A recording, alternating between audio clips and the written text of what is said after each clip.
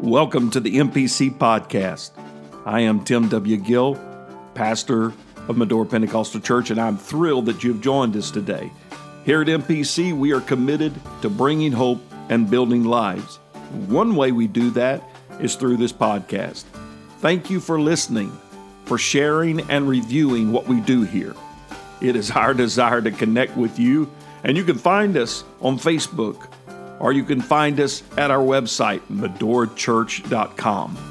It is our prayer that today's message inspires you, encourages you, and that the kingdom of God is advanced in your life. Let's get right to the word of the Lord today. I'm going to John chapter 2 tonight. I want you to go with me as we look at the first miracle of Jesus' ministry. The first recorded miracle of Jesus' ministry. And the third day. Everybody say the third day. The third day. There was a marriage in Cana of Galilee, and the mother of Jesus was there. And both Jesus was called and his disciples to the marriage. And when they wanted wine, the mother of Jesus said unto him, They have no wine. Jesus saith unto her, Woman. Now, if we said that in English today, in our word, it's like, well, who you think you are, woman? But that's not the context. That word woman there is one of honor and respect. Woman, what have I to do with thee? Mine hour is not yet come. His mother saith unto the servants, Whatsoever he saith unto you, do it. And there were set there 6 water pots of stone. 6 water pots of stone. After the manner of purifying of the Jews, containing 2 or 3 firkins apiece. Jesus saith unto them, Fill the water pots with water. And they filled them up to the brim. And he saith unto them, Draw out now and bear unto the governor of the feast. They bear it. And when the ruler of the feast had tasted the water that was made wine, he knew not whence it was. But the servants which drew the water knew. The governor of the feast called the bridegroom and saith unto him, Every man at the beginning doth set forth good wine. And when men have well drunk, then that which is worst. But thou hast kept the good until now. This beginning of miracles did Jesus in Cana of Galilee, and manifested his glory, and his disciples believed on him. Heavenly Father, we love you today. We are so appreciative of your word. We thank you, Lord Jesus, for what you have spoken to us in this word. I pray tonight that you would help us, Lord, to deliver it in a timely fashion, but in a clear way. We're going to give you praise for it all in Jesus' mighty name. Let everybody say amen. Amen. Lord bless you. You can be seated.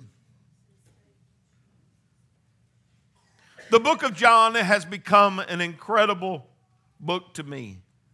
As we studied in Revelation, we realized in our study of the 7 churches that we recently did, is that the book of Revelation and the book of John and the book of the epistles of John were written some 35 years after the other books were written, some 60 years from the resurrection of Christ that John wrote his books. Often we look at the books as being chronologically from Matthew, Mark, Luke, and John, and we miss the clarity of Scripture. John had already been preaching the gospel around the country, been used by God as an apostle. He's the last living apostle. Other apostles have died. He's the last one there. And John writes this gospel, again, some 35 years after Matthew wrote his, after Mark wrote his, and Luke wrote his, some 35 years. So the church has been in operation for some 60 years. The church had been teaching repentance in Jesus' name. The church had been teaching. Thank God for babies that can have a voice. The church had been teaching water baptism in Jesus' name, practicing and teaching the infilling of the Holy Ghost. As a matter of fact, when you look at the book of Matthew and you write it, we often think, and people think in dissecting Scripture, and I believe we ought to rightly divide the Word of God. When they read Matthew 28:19, they think, well, that was recorded before, so it ought to be the first. But can I tell you, Matthew wrote that book after he experienced Acts 2:38. He knew exactly what he was writing about. If I told you, go write pastor's name on the sign, and you went out there and you wrote pastor's name, then you misunderstood what the mission was. The mission was not to do what I said, but rather to put the name on it. That's a little Bible study. I hope you'll just appreciate that for the moment. But the book of John is an interesting book. The book of John does not have parables like the others. It is not a part of what is known, and we've talked to you about this, about the synoptic gospels. We find that Matthew, Mark, Luke, and John are the synoptic gospels, which means they're very similar in their approach. They're basically recording what happened. But John is laying a foundation for who Jesus was. In the beginning was the Word. That's the way he starts. Who has the brass to do that? John did. John said, in the beginning was the Word, and the Word was with God, and the Word was God. It was John that declared that the Word was made flesh in verse 14 of chapter 1. The whole first chapter is to introduce us to Jesus Christ, not as a babe in a manger, not as a young child being visited by wise men, but as being the Lord of glory that has, amen, all power in his hand. John gives to us an interesting side view of Jesus Christ. We know from Matthew's writing that Jesus had gone into the temple at the beginning of his ministry to be tested and to do war with the devil as he defeated the devil by the word of God in the wilderness. The next thing that we see him doing in the time slot and in the chronological order is traveling to Cana for this wedding. He's invited by the wedding party to come and be a part of the marriage at Cana. I think it's a good idea to invite Jesus to your marriage. That's not just good for newlyweds, Sister Jolie. That's not just good for those that are going to get married later on, or those that have been married for a short time, newlyweds, but it is for those that have been married for 40 years. Somebody say amen. Jesus knew how to war. He knew how to battle the enemy. He won the war in the wilderness against him. He defeated the enemy handily. And we find that Jesus now goes from the victory in the wilderness, he goes from the victory over Satan's temptation and then to a wedding. How beautiful is that? Is that he goes from warring to a wedding. He goes from battling to feasting. He goes from fighting to festivities. He goes from suffering to celebration. There's a message in that. There's a message in that. Living for the Lord is not all 40 days of fasting and attack of the enemy. That's not all there is. Living for God is not just simply every day a battle, every day a war. Sometimes you need to stop and celebrate a little while. Jesus had enough relationship character that they invited him to the party. He was not a killjoy. He was not a Daniel Doubter or a Larry Doubter or somebody that would come in and bring things down, but rather he would lift things up. Amen. I am thankful that Jesus can be invited to our marriages. The miracle to me, this first miracle, is a strange and curious miracle to be his first. When you begin to look at other miracles that he did, he could have picked any other location. He could have picked another event. He could have picked another situation, but he picked a wedding as his first miracle. He could have tossed a bunch of devils into a herd of swine as his first miracle, but he didn't. He could have caused blinded eyes to see and the mute to speak, but he didn't. He could have caused the lame to walk, but he didn't, though he did that later. He could have even raised the dead as being what a spectacular way to launch your ministry in a miracle, but he picked a wedding to be the initial miracle of his ministry. The miracle, even when you look at it, it is special, it is wonderful, but it's not as spectacular as an earthquake that opens up prison doors and loose the shackles over. It's not as spectacular as Lazarus come forth. It's not as spectacular seemingly as open your eyes, go wash in the pool of Siloam and open your eyes. It doesn't seem to be in our mind, in mine at least, thinking is like, really? This is where you start? But wait just a minute. Wait just a minute in your theological study of this first miracle. Let's remind ourselves right now, for what we see in Scripture, miracles never just happen to be miracles. Miracles don't just happen to happen. They're not a waste of God's time. God does not waste his time, amen, in a miracle, but rather miracles bring with it signs and wonders. Miracles reveal the glory of God. Miracles bring revelation of God's intent and what he wants to say. God speaks behind miracles. He never wasted his power without purpose. He always had a meaning of his miracle. That's why it's called signs and wonders. Signs and wonders. There are signs and wonders behind the miracle. The first thing that I want to point to you is what is known as the hermeneutical science or hermeneutical science of first mention. The first occurrence of something in Scripture carries with it very significant meaning and spiritual weight. What do we know about sin? We want to learn about sin? Let's go to the first place it's mentioned. We want to know about family? We need to go to the first place that is mentioned.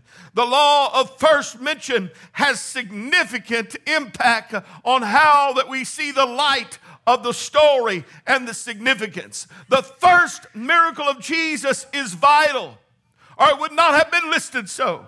The first miracle of Jesus is important, and it stands out not just in the miraculous of turning water to wine, of changing the molecular structure of H2O into wine. That's incredible, but the story's much deeper. When you study the Gospel of John, you will find that John begins, as I said in chapter 1, giving to us who Jesus is and what he was all about. But from chapter 2 all the way to chapter 11, we find that John lists 7 miracles, 7 miraculous events. He could have picked a whole lot more, but he didn't. He mentions 7 miracles in the first some 10 chapters here. He talks about the changing of the water to wine in John chapter 2, the healing of the official son in John chapter 4, the healing of the paralytic at Bethesda in John 5, the feeding of 6,000 in John 6. Jesus walks on water in John 6, healing the man that was blind from birth in John chapter 9. And then in John chapter 11 is the resurrection of Lazarus. It is not a coincidence that God puts things in order and structure. I believe the first miracle is the wedding, and the last one that is listed in the 7 is the resurrection. I want to show you tonight that 7 carries a significant meaning. And so he is saying the beginning of my ministry is to start a wedding. I'm starting a romance. I'm starting a redemption. And it's going to end with a resurrection. I'm starting with new birth. I'm starting with you being born again. But it's going to culminate in a rapture and a resurrection. He is the resurrection and the life. But before I can get to resurrection power, I need redemption and regeneration by God's presence. So the first miracle in John, in the ministry of Christ, was turning water into wine. The last that is mentioned is the resurrection. And we shall see that he starts with a new birth and ends with your destination of being born again. Notice the writer, John, said in verse 11, this beginning of miracles did Jesus in Cana of Galilee and manifest forth his glory. There is a significance behind the miracle. The first thing I want to point you to is the significance of the third day. The third day, the beginning of the miracle in the beginning of the verse says, and on the third day. What is the third day? There are those that reference it to the third day of creation. Is that a lot of Hebrews today are married on the third day of the week or a Tuesday because they believe the double blessing comes on the third day and they connect it to creation. But I believe we ought to look at it more of a literal sense.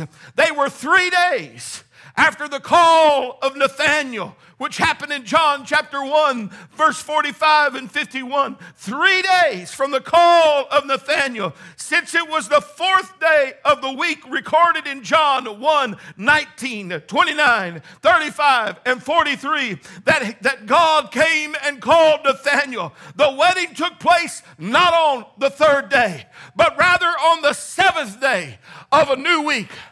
The seventh day, we know that if we look at creation, God had 6, and on the seventh, amen, it shows us that he rests. So what is God doing? 7 is God's number of perfection, and he is saying on the seventh day, somebody say the seventh day, God is about to do something new. There's an entering in of the kingdom of rest. There is salvation that is coming. There is redemption that is coming. There is a new birth that is coming. There is a new way of worship that is coming. There is a new way of living. Gentiles are about to enter into the kingdom. The church is coming. There's going to be a great redemption, and it's going to come as a heavenly romance. Amen. As the bride and the groom.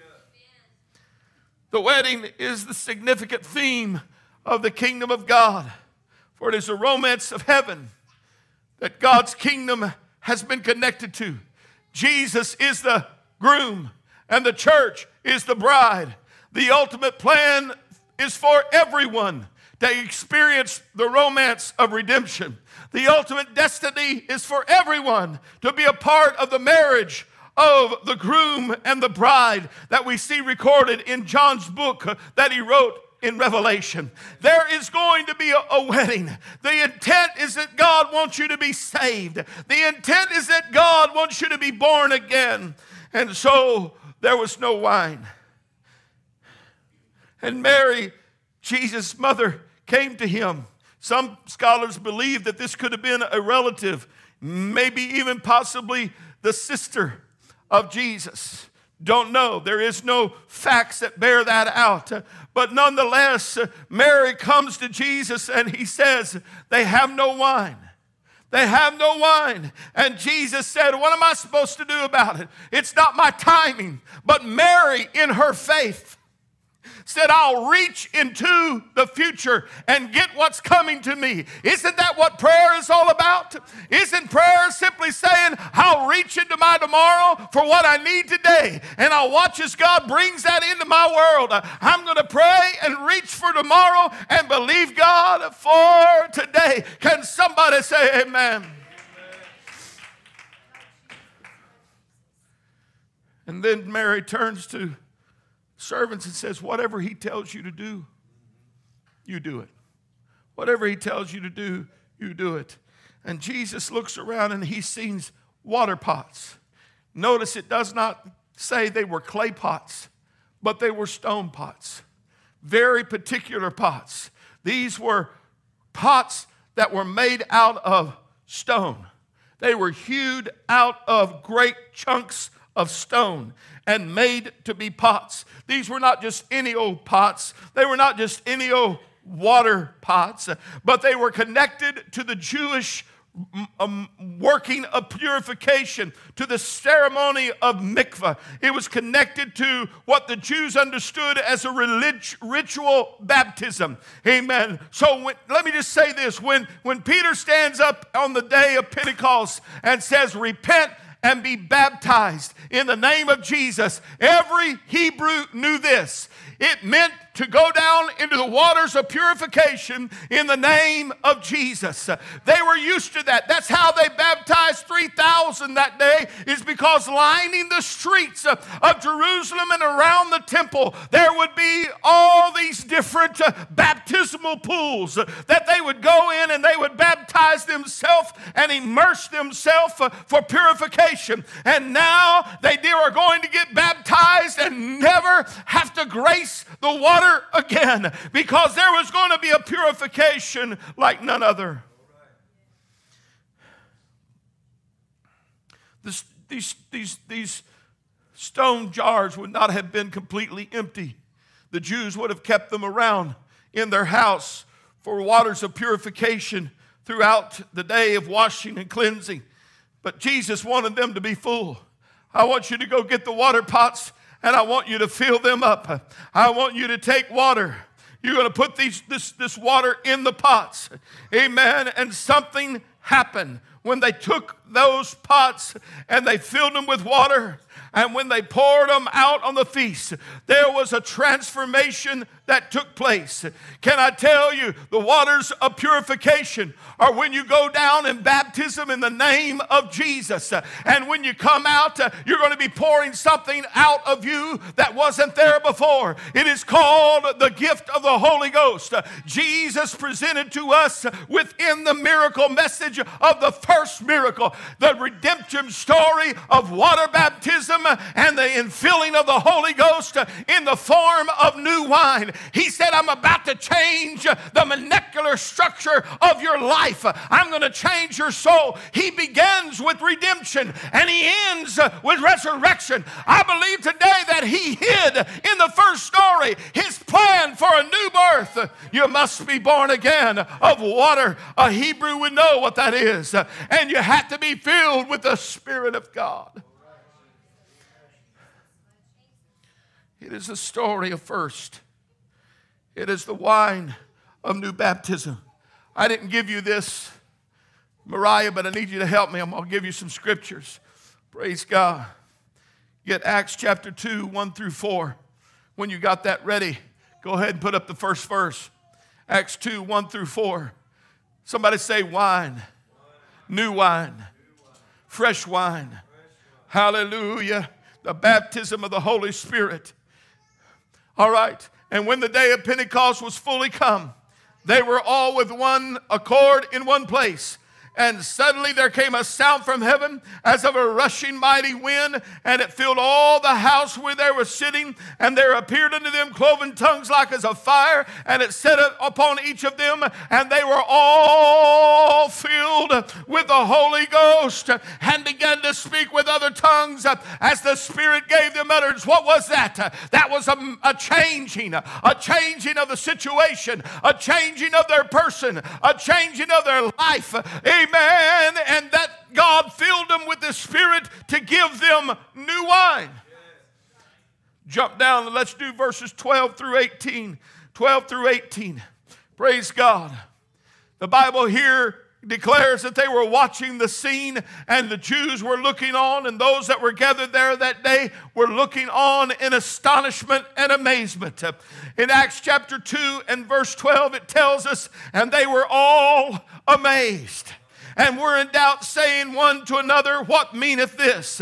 Others mocking said, these men are full of new wine. But Peter, standing up with the 11, lifted up his voice and said unto them, ye men of Judea, and all ye that dwell in Jerusalem, be this known unto you, and hearken to my words, for these are not drunken as ye suppose. See, it is but the third hour of day, but this is that which is spoken by the prophet Joel. It shall come to pass in the last days, saying God, I will pour.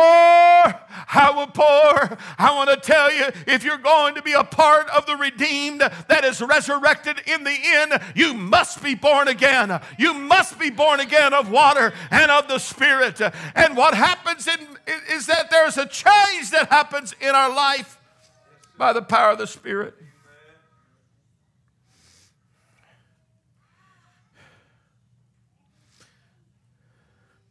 The writer in Song of Solomon declares that he has brought me into his banqueting house and his banner over me is love. There's that romance. He's brought me into his banqueting house. That word and phrase, banqueting house, literally means the house of wine. Mr. Adam Clark in his commentary said the ancients preserved their wine not in barrels of dark cellars underground, but in large pitchers. Large pitchers are these stone pots in some upper apartment in the house. The place where they kept their most precious effects was in the upper room. Woo! Hallelujah. Was in the upper room. Jesus has brought his church into the house of wine. It is known as the upper room. All of heaven's treasures are found in the Pentecostal experience of being filled with the Holy Ghost, of being baptized and then filled with God's Spirit, of being transformed from dead to life, from being transformed from sinner to saint, from being transformed from lost to found. It is in the power of God's transformation. His first miracle was not a miracle just simply to talk about changing water to wine. It was to talk about the new birth. Paul put it like this: we have this treasure in earthen vessels, that the excellency of the power of God, power may be of God and not of us. That is the water into wine experience. Ephesians says that we're not to be drunk with wine where is it excess, but we're to be filled. Fill those water pots up, amen, with water, because he wants you to be filled with the Spirit. Hallelujah. John wrote in one of his epistles, hereby know we that we dwell in him and he in us, because he's given us his Spirit. How do I know who I am? Because I have been changed by the Spirit of God. We find that the fruit of the Spirit is love. That's what happens when you get full of the Holy Ghost. Joy, peace, long-suffering, gentleness, goodness, faith, meekness, temperance. Against such there is no law. He also wrote in Romans where Paul said, for the kingdom of God is not meat and drink, but righteousness, peace, and joy in the Holy Ghost. Oh God, would you take us and change us?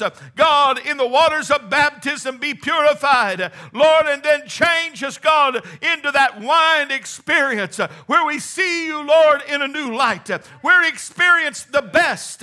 We don't have the end that is the least, but rather the best. It's something that has transformed our life. How many of you have been filled with the Holy Ghost? Been filled with the Spirit of God? Did that experience change you? Did he change you? Was there a transformation in your life? Are you walking in that transformation? Are you still sipping on the wine? Are you still drinking of the new wine? Are you sipping on the things of this world? Is the experience of the baptism of the Holy Ghost gotten colder and colder in your day? Amen. Is there a distance between you and that spiritual intoxication? Or do you need to get back again in the water and the wine experience and say, oh Lord, let me have the best. The best is suddenly there came from sound from heaven as of a rushing mighty wind, and it filled all the house where they were sitting. Transformation happened as he takes a vessel and he changes us by the power of the Spirit. I'm transformed by the Spirit. You are transformed by the Spirit. It is the message of the first miracle. The first miracle that he did in starting his ministry. He may have done other miracles that we do not know, that is not recorded. But the first recorded one had a purpose, had a design, message, and sign for us. And that's transformation. Are you changed? Stand with me, please. Are you changed? Are you born again? Have you been to the water? Been baptized in Jesus' name? Have you spoken tongues when the Holy Ghost came? Is there a transformation in your life? Oh, thank you, Lord, today for transformation. Come on and love him right now. Hallelujah. Do you have the Holy Ghost? Then stir that up in you. Are you filled with the Spirit of God? Then stir it up in your mind. Hallelujah. Lord, I praise you, God. Need to build up my faith praying in the Holy Ghost. I need to pray in the Spirit, and I need to sing in the Spirit. I need to pray with understanding and sing with understanding. But oh God, help us, Lord Jesus, to walk in the power of the Spirit. What's going on in your world? I'm drinking of new wine. Why do you act different? I'm drinking of new wine. Amen. I'm drinking of the wine of the Holy Spirit. It's not just a passing fancy. It's life-changing. Come to the altar right now. Let's pray. Let's come and seek the Lord here today. New wine. Lord, I thank you for new wine. I thank you for fresh, powerful move of your Spirit. For the baptism of the Holy Ghost. Oh, can you reach out for renewal today?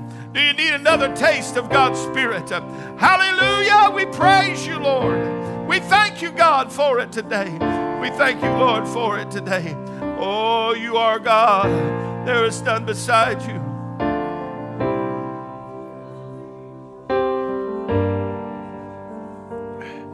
Thank you, Lord. Holy Spirit, fall on us. Fall on us. Fall on us, oh Lord, today. God, let your Spirit, God, move upon us with the new wine experience, with conversion.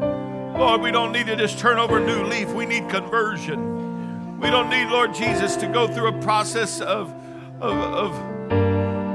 some kind of resolution, but we need, Lord, regeneration. We need transformation.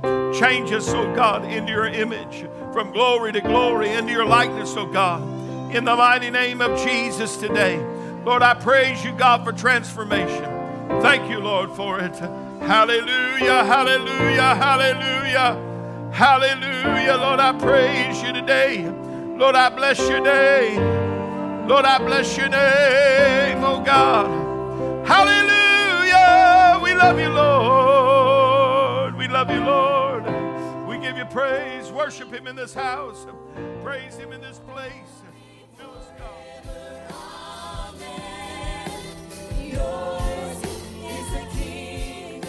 Thank you for listening to the MPC podcast. We trust that today's message has inspired you, encouraged you, and strengthened you in the Lord. We would like to invite you to join us again by simply subscribing to our podcast, and we encourage you to write a review if it has been a blessing to you. Again, you can find us at medorachurch.com to learn more about our ministry.